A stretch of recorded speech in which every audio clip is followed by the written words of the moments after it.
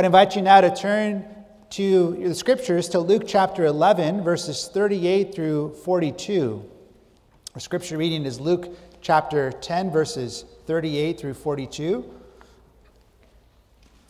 At our home church, we're doing a mini-series on the various spiritual disciplines that we see in God's Word. And a couple weeks ago, we considered this particular discipline of Sabbath, or resting in Christ.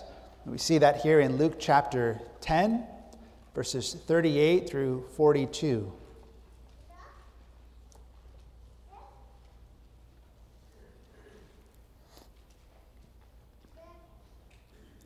May God now add his blessing to the reading, to the preaching of his holy word.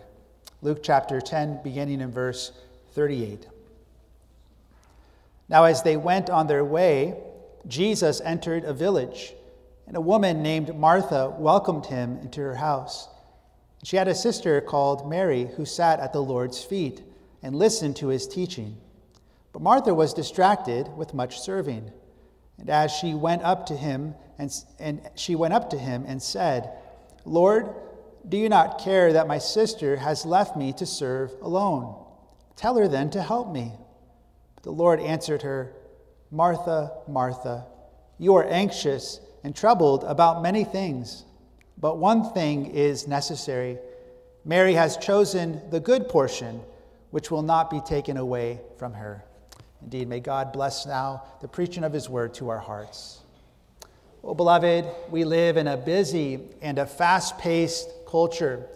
Ours is the world of the high-speed internet, 24-hour news, endless streaming services where we could watch TV shows, sports, and movies. We're a people as well in Southern California who are always on the go. We go to school, we go to music lessons, we go to swim practice, we go to various sports events, we go to birthday parties, we go to church meetings, and all the rest. And it's hard to catch our breath sometimes as God's people. Moreover, the world around us rarely tells us to slow down. Instead, we are told to work more, to produce more, to achieve more, and to make more money. The famous Bill Gates was once asked why he didn't believe in God, and part of his answer was this: just in terms of allocation of time resources, religion is not very efficient. There's a lot more I could be doing on Sunday morning. Well, one of the words that God wants to mark our lives is the word pause. Why do we need to press pause on all of our ordinary labors? Not only because we need that rest physically as human beings, but we need to press pause so that our souls can find rest ultimately in Jesus Christ. And in our text this morning, we see Jesus teaching us about the importance of pressing pause to sit and to listen to his word. This spiritual practice of resting in Christ, or Sabbath, is what we want to think about this morning from God's word. And our 3 points that will help structure this text as we hear it proclaimed is this. First, we see Martha's complaint. Second, we see Jesus' answer. And finally, we see our response. So first, in verses 38 through 41, we see Martha's complaint. Well, here in our text, Jesus enters a village and he encounters Martha. And who was this woman, Martha? Well, she had a sister named Mary, as we're told, and also from other parts of the Bible, she also had a brother named Lazarus. And we learn that she was a strong believer in God. We see that in other gospel accounts, her understanding of God's word and her belief in the scriptures. And here she is inviting Jesus into her home. This is a beautiful act of hospitality. We don't know if all of the disciples came with Jesus into her house or if it was just Jesus, but either way, it's a very loving and a very sacrificial thing to do. If you look at the text right before our text, you see that Jesus has just taught the parable of the Good Samaritan.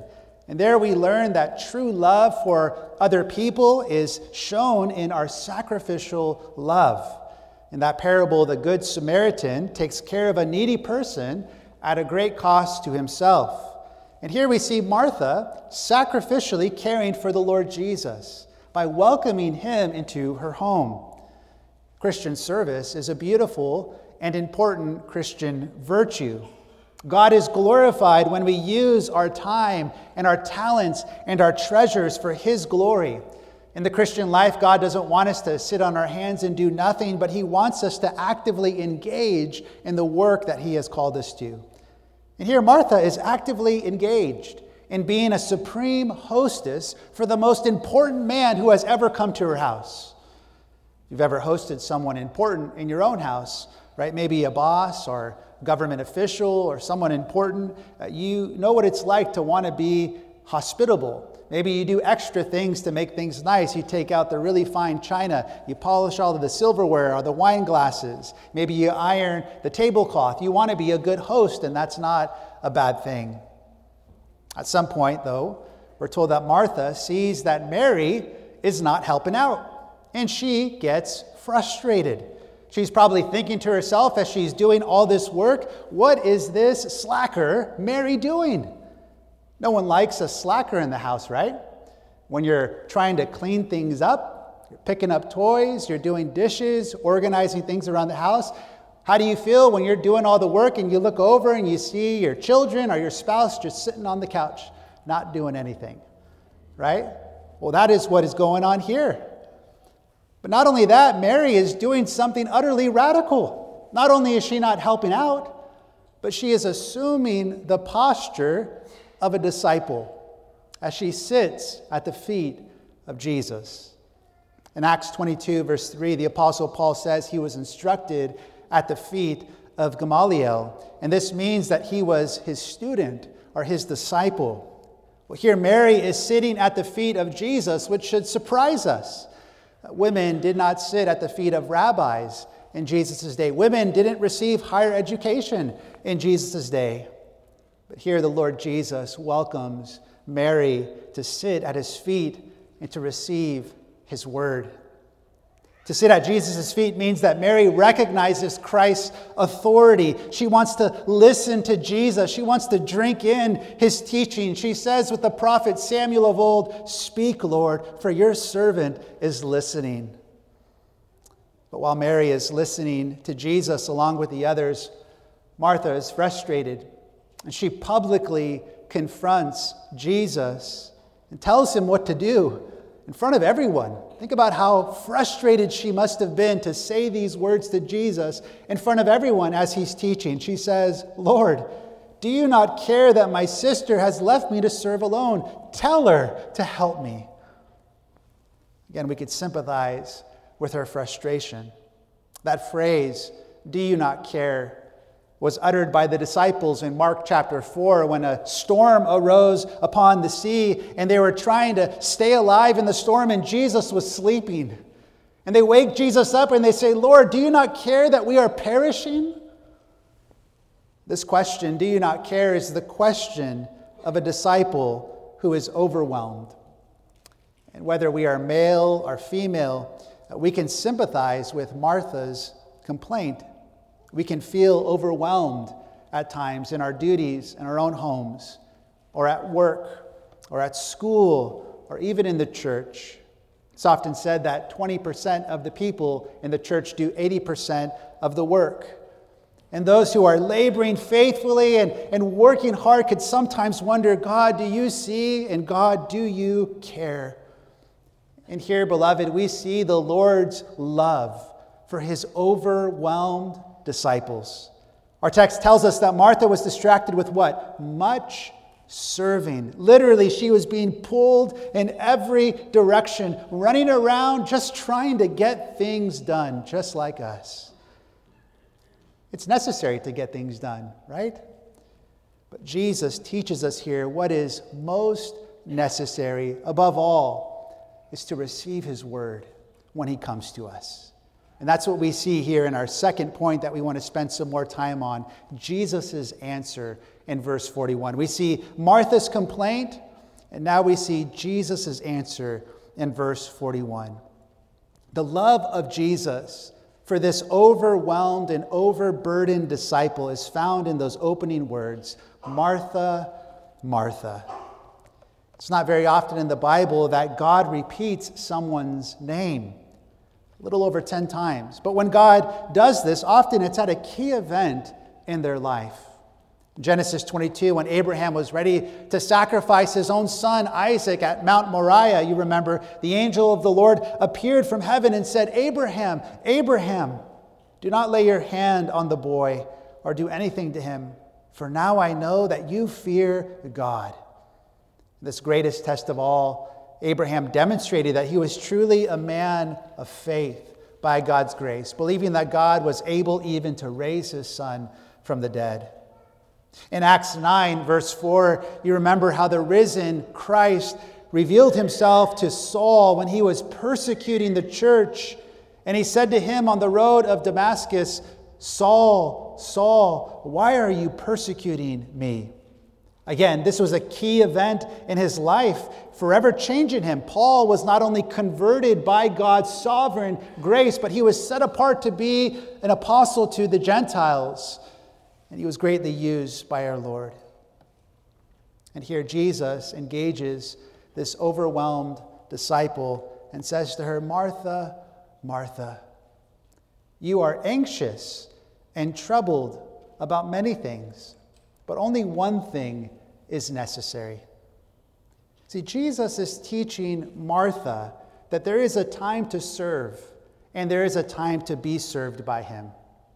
There is a time to labor for Jesus, and there is a time to listen to Jesus. As one commentator put it, the one who appears lazy is engaged in the highest activity, and the one who is busy is spiritually lacking. See, at this time, Jesus came to Martha's house not primarily to be served by her, but to serve her in this world, his life-giving word, which is food for her soul. But her anxieties and her worries and her troubles are keeping her from seeing this deep need of her soul. Here Jesus highlights a word that all of us can relate to: anxiety or worry.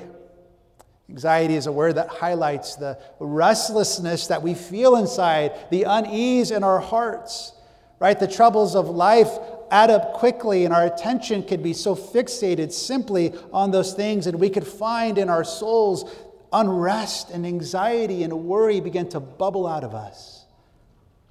We can worry about the future and how we'll provide for our families. We can worry about our reputation, our grades, our children, our image, our job, our finances, our health, and the list goes on. Beloved, it is okay to care about all of these things and to have proper concern for them. But worry or anxiety comes up in us when we give too much weight to those things that we cannot control. Commentator Matthew Henry says, "Inordinate care or trouble about many things in this world is a common fault among Christ's disciples." Indeed, when Jesus gave the parable of the soils in Luke chapter 8, he said the seed that was sown among the thorns did not produce good fruit, in part because it was choked out by the cares of the world.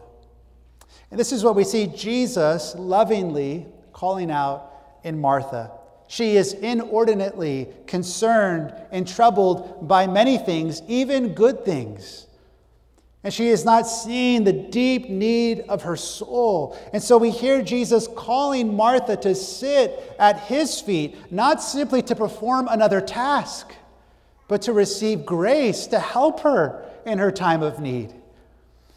When Jesus comes to serve us his word, the one thing that is necessary above all is to listen to him. Some have understood this phrase, the one thing necessary, as a reference to the food that Martha was preparing. They say that Jesus is simply saying, "Martha, you're trying to be too extravagant in preparing many different things, but only one dish is necessary." And I don't think that is exactly the way to go here. Rather, we see Jesus using that phrase, "good portion," as a term, which is a term for food, as an analogy for his own teaching, which is the true food for our souls. And what is necessary, the one thing necessary, is to listen to Jesus when he brings us his life-giving word. Just one chapter earlier in Luke chapter 9, When Jesus was transfigured on the Mount of Transfiguration, the Father said from heaven, "This is my beloved Son, listen to him." Jesus said in Matthew 4, verse 4, "Man does not live by bread alone, but by every word that proceeds from the mouth of God." Again, it's not that serving Jesus is bad or that caring for the needs of others was wrong, but God wants communion with his people. If a spouse works hard all day to provide for their family but never takes time to enjoy spending time with them, we would say there is something wrong. Personal connection and quality time is important. And this is in part what God wants from us. Serving the Lord Jesus is a blessed task. But when he comes to bring us his word, sitting at his feet and enjoying communion and rest and refreshment in Christ's presence is what he calls us to. And Mary chose the good and better portion, and it would not be taken away from her, Jesus said. We're reminded here, beloved, that this call to sit at the feet of Jesus is for all Christians. It's for children, it's for adults, it's for the men and for the women. We see that especially in our text for the women of the church. That God would have you see in this text the love that Jesus has for you. He delights in you not so much, first and foremost, what you could produce for his kingdom, but God delights in you first and foremost because he calls you a disciple of Jesus, who is welcome to sit at his feet. Mary's position before Jesus' feet reminds us of our highest calling in this world. Right? The culture says that you are identified by your output. You're identified by your job title, that your worth is in your degrees or your achievements or how much money you have in your bank account right now. But God says your worth is rooted in Christ. And your identity is first and foremost this: you are a beloved disciple of Jesus who gets to sit at his feet. Beloved, before you're a mom or a dad, an employee or a boss, a pastor or an elder or a deacon, you are first and foremost a disciple of Jesus. The 19th century theologian William Temple put it like this: "My worth is what I am worth to God, and that is a marvelous great deal, for Christ died for me." Your worth is not found in your performance, your duties in the home, your labors in the workplace, or even your sacrificial service in the church. But your worth is firmly rooted in the love of the Savior who shed his blood of infinite worth for you. Well, what should our response be to this? What should our response be? This is our third and final point. We see Martha's complaint, Jesus' answer, and our response. Well, first, beloved, Christ again invites us to sit at his feet. Even Jesus, when he was a small boy, took time to learn the scriptures in the temple. We see in Acts chapter 2, one of the things that marked the devotion of the early church was that they devoted themselves to the apostles' teaching. Regularly they came and learned from the word of God.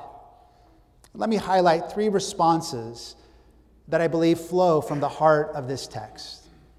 Concerning our response first, make the Lord's Day your highest priority. We are called as Christians to pattern God in our work and in our rest. Exodus 20, remember the Sabbath day to keep it holy. For in 6 days the Lord made the heavens and the earth, the sea and all that is in them, and he rested on the seventh day. You see, the Sabbath rhythm is not first and foremost rooted in the law, but it goes all the way back to creation, meaning that God intended from the beginning that we would imitate him as image bearers in our work and in our rest. We can't outdo God's good design.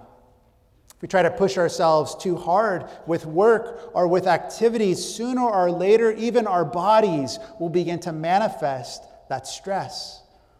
I came across a quote last week from a therapist who said, if you don't schedule a break, your body will take one for you, and it probably won't be at a convenient time. Again, beloved, we can't outdo God's good design for work and rest, and he made the Sabbath day to be a blessing to mankind. And so every Lord's Day, dear Christian, God invites you to sit at the feet of Jesus to hear his word, which is true food for your soul in the morning and in the evening. Let us never be too busy for the Lord Jesus that we neglect the day that he has given for our refreshment. Again, there might be things today or on Sundays that you want to just get done, right? But Jesus tells you what he told Martha. The one thing that is necessary is communion with him. And so make the Lord's Day your highest priority. Second, sit at the feet of Jesus throughout the week as a family. And it's easy to allow the busyness of our culture to creep into our homes and to dominate the rhythm of our lives. We find ourselves busy, right, with sports and extracurricular activities and screen time and all the rest, and those are not all inherently bad things. But what do the rhythms of our household teach our children and others about what our highest priorities are, about what we value? Christian parents have a responsibility before God to be raising their children in his ways, and we take vows to that end even at the baptism of our children. And this means we need to take time to sit at the feet of Jesus throughout the week to listen to his word individually and as families. This spiritual practice of listening to Jesus throughout the week will help flavor and shape our lives. The trials and the struggles will all still be there. The pressure will still be there. But you will find as you sit at Jesus' feet that he gives you grace to help you in your time of need. 1 Peter 5, verse 7, cast all your cares upon the Lord because he cares for you. When we call upon God in the busyness of life, we confess that the breakneck pace of this culture doesn't define us, but God does. And yes, there may be things that need to get done on our to-do list, but we confess that one thing is necessary above all, and that is communion with Jesus Christ. Third, take comfort, beloved. Take comfort in Jesus as your Sabbath rest. I love this part of Heidelberg Catechism 103. It says, every day of my life, I rest from my evil ways. Let the Lord work in me through his Spirit, and so begin in this life the eternal Sabbath. This morning, if you are searching for true rest for your souls, it can only be found in Jesus. The good news of the Bible is this, that Jesus finished the work of salvation to bring us eternal rest. He said in John 17, just before he went to the cross, Father, I have finished the work that you gave me to do. And after he suffered for our sins at the cross of Calvary, he declared with victory, it is finished. And what was finished when Jesus made that declaration? Our complete salvation. Jesus earned eternal rest for our souls. And that's why he could say those beautiful words to us this morning. Come to me, all you who labor and are heavy laden, and I will give you rest. Jesus has earned true rest for our soul this morning by his perfect life, sacrificial death, and glorious resurrection from the dead. And when we repent from our sins, ceasing from our evil ways, and we trust in Jesus, we experience true and lasting rest for our souls. If you're here this morning and you have not yet done that, today is the day of salvation, the Bible says. It is the day to cease from your restless ways, from your evil ways, to ask God to work in you by his Holy Spirit to save your soul and to grant you true rest that you are searching for. As we sing in one of our songs in the Trinity Psalter hymnal, come ye sinners, poor and needy, weak and wounded, sick and sore, Jesus ready stands to save you, full of pity, love, and power. Beloved, the Lord has made with us a weekly appointment to sit at the feet of Jesus. Let us never be too busy for the one who loved us and gave his life for us. But let us press pause on all of our ordinary labors that we might experience communion with our blessed Savior. And may we know that when we come to Jesus, this good portion for our souls will never be taken away. Not now and not for eternity. And so may we find refreshment, joy, and grace to help us in our time of need as we make it a practice to sit at the feet of Jesus. Amen. Let's pray. Need our Lord in heaven, we say with the psalmist, help us to be still and to know that you are God. Teach us what it means to rest in Christ and to enjoy the sweetness of his gospel. Enable us by the power of your Holy Spirit to press pause on our ordinary labors, that we might come and worship you. And even when we come into your presence, Lord, help us to be free from the distractions and cares and anxieties and worries of this world. Let our minds, Lord, be renewed by your grace and be focused on you and what you have done for us in Jesus Christ. Teach us what it means, O Lord, day by day, to sit at his feet, to receive that good portion for our souls. And may we be strengthened by your grace to then go forth to serve one another with joy and gratitude because of what you have done for us. Lord, hear the prayers of your people this morning, for we ask in Jesus' name. Amen.